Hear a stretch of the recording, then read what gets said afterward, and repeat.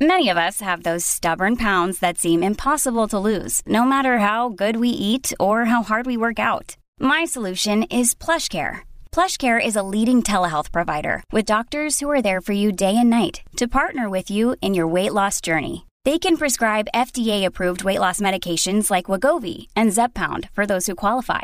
Plus, they accept most insurance plans. To get started, visit plushcare.com/weightloss. That's plushcare.com/weightloss.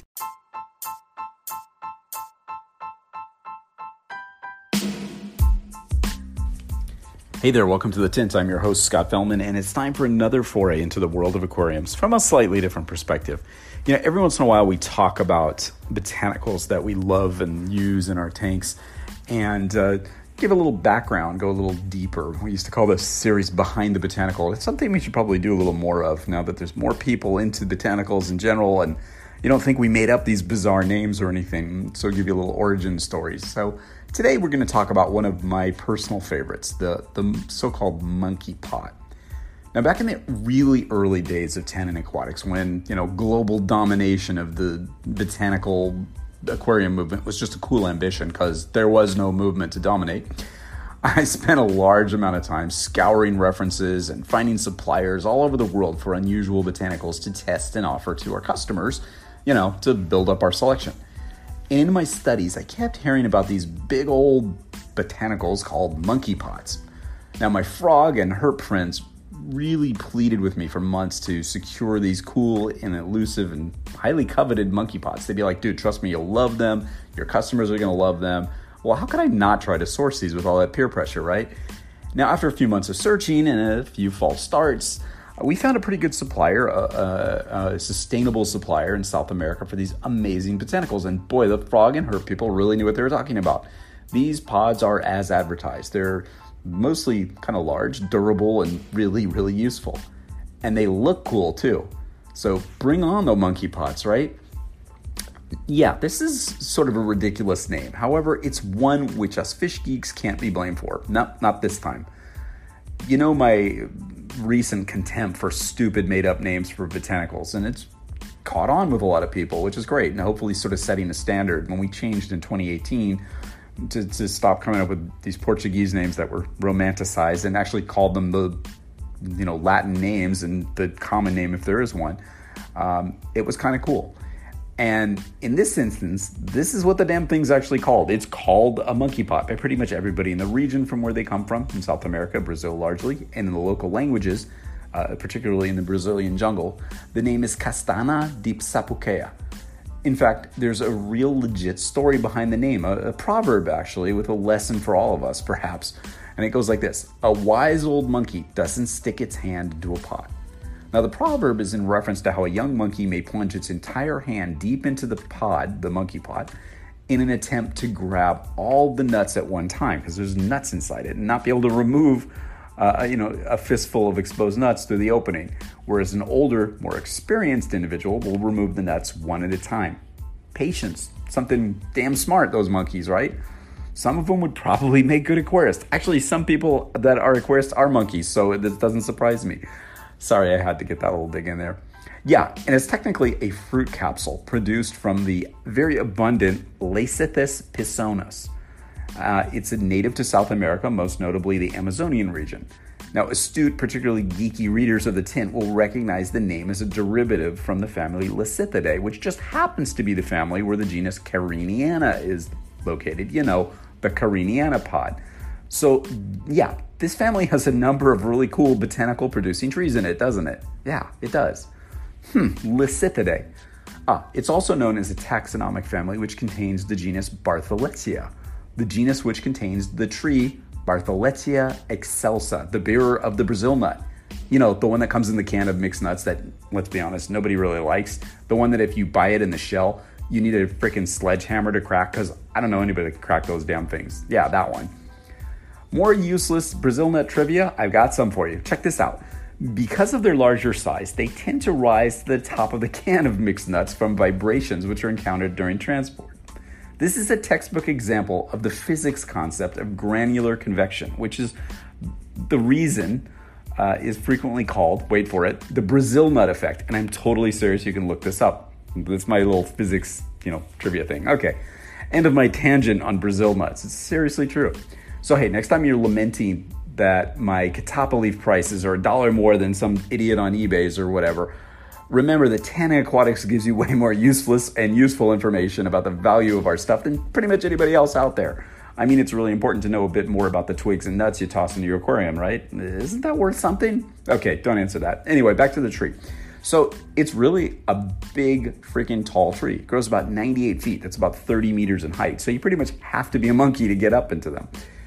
And as you've surmised by now, these large, woody, kind of gourd-like fruits are a favorite of, monkeys, which reach in and yank out the nutritious little fruits inside. And I still don't know how they manage to crack the damn things, but they discard that harder outer nut. And fortunately for us, monkeys are not aquarists, or they've figured out a way to sell these directly to the consumer at really high prices instead of just tossing them on the forest floor when they're done. So, respect to the monkeys for making it easy for our sources to collect them, right? Oh, and they're pretty big too.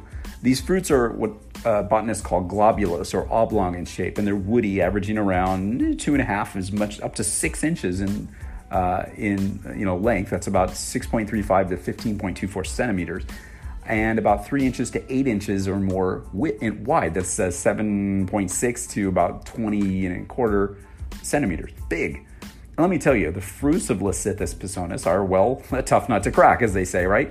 The pericarp, or more specifically the exocarp, the outer layer of the fruit, is really rock hard and extremely durable, which challenges both humans and primates in their quest for the edible fruit inside. The pericarp can be up to 1 inch, almost 3 centimeters thick, and has a pretty tight-fitting lid that bursts open when it's mature, releasing the fruit. And the fallen empty nuts dry out. They're collected and used for a variety of purposes, including utensils, bowls, and stuff like that by the indigenous peoples of the Amazon. Also, infusions of the bark and pericarp are used in local medicine for treating liver complaints, interestingly enough. Sad story. And my final primate reference in this little diatribe here. Now, native hunters used to bait young monkeys with, tempting little food items placed in the empty shells. And from John Hooker's Comprehensive Journal of Botany from 1849, I found this charming description of how they whack the hapless monkeys who fall for this trick. And I quote, "The mouth of the capsule, it will be observed, is narrower than the inside, this being filled with sugar and laid in a place frequented by monkeys. The monkeys grasp the sugar and by this means enlarge the paw so as to be unable to extricate it, while their greediness forbids the opening of the paw and loss of the sugar. The heavy fruit of Leucisthus prevents the escape of the animal who is pursued and taken into the monkey trap." Well, shit, it sucks to be a monkey in some places, doesn't it? How could they be so stupid as to fall for that? But whatever. And note the use of the word greediness. I love that we put these human attributes. Well, I suppose some monkeys, like humans, are lazy, and if there ever were an example of how laziness can literally kill, well, yeah. So I'd probably make a crappy monkey because I would probably fall for that. I mean, would you rather eat a nut or would you rather eat sugar inside of a nut? Like, come on. Anyway, that's a downer, right? Especially if you're a monkey. Let's think about happier, less depressing uses for these so-called monkey pots.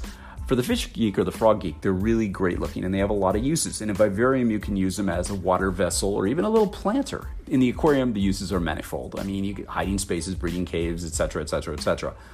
I think that they're a solid natural stand-in for the venerable clay pot for fish spawning. I mean, you want to spawn your fish in a clay pot or you want to have them spawn in something a little more natural.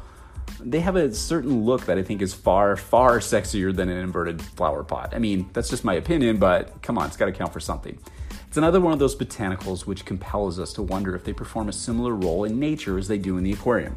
Indeed, their habitat is known to include the fertile floodplains in the rainforest and in dense primary forests. That's literally from one of my sources where I took the notes on that. Yeah, I'm liking the sound of that. I mean, it is totally conceivable that these forest floors in their native range are subject to seasonal inundation. And if a monkey pot just happens to be lying on the now submerged forest floor, wouldn't you use it as a cave or a spawning site if you were a little apisto or whatever that swam into the area? Yeah, I would. I'd probably make a better apisto than a monkey, but whatever. As you might assume, there's some preparation needed if you're going to use them in an aquarium. Now, fortunately, they're pretty easy to prepare. You simply boil and soak the living shit out of them until they saturate and sink. I mean, it could take 20 minutes or 2 hours, just like patience. There's no guarantees. They take a while to saturate, but once they sink, you got a really, really cool prop for your aquarium. Will they leach out tannins and all that stuff and tint your water? Well, sure, there might be some tannins in the exocarp like there are in most other terrestrial, botanical materials. But rest assured, the monkey pot will never be one of the botanicals which we recommend specifically for, tinting or coloring your water. This is one we pretty much know that you're going to love if you haven't played with it before. And they last a really, really long time, which makes them a great value too. Like, I've never thrown away a monkey pot. I've literally had specimens down for over 2 years with no loss of, structural integrity. Yeah, wipe them off with a toothbrush, get any of the, whatever detritus or whatever off there, throw them back in. They're durable, like really freaking durable. You can use them over and over and over again for all sorts of stuff, literally hundreds of possibilities. Just don't get your hands stuck in them. Okay, bad joke. Anyway, until next time, I hope you enjoyed this little foray into the story of the monkey pot. So stay curious, stay educated, stay creative, stay patient, and always stay wet. Till next time, this is Scott Fellman from Tannin Aquatics. Thanks for spending part of your day with me, and I look forward to seeing you on the next installment of The Tint.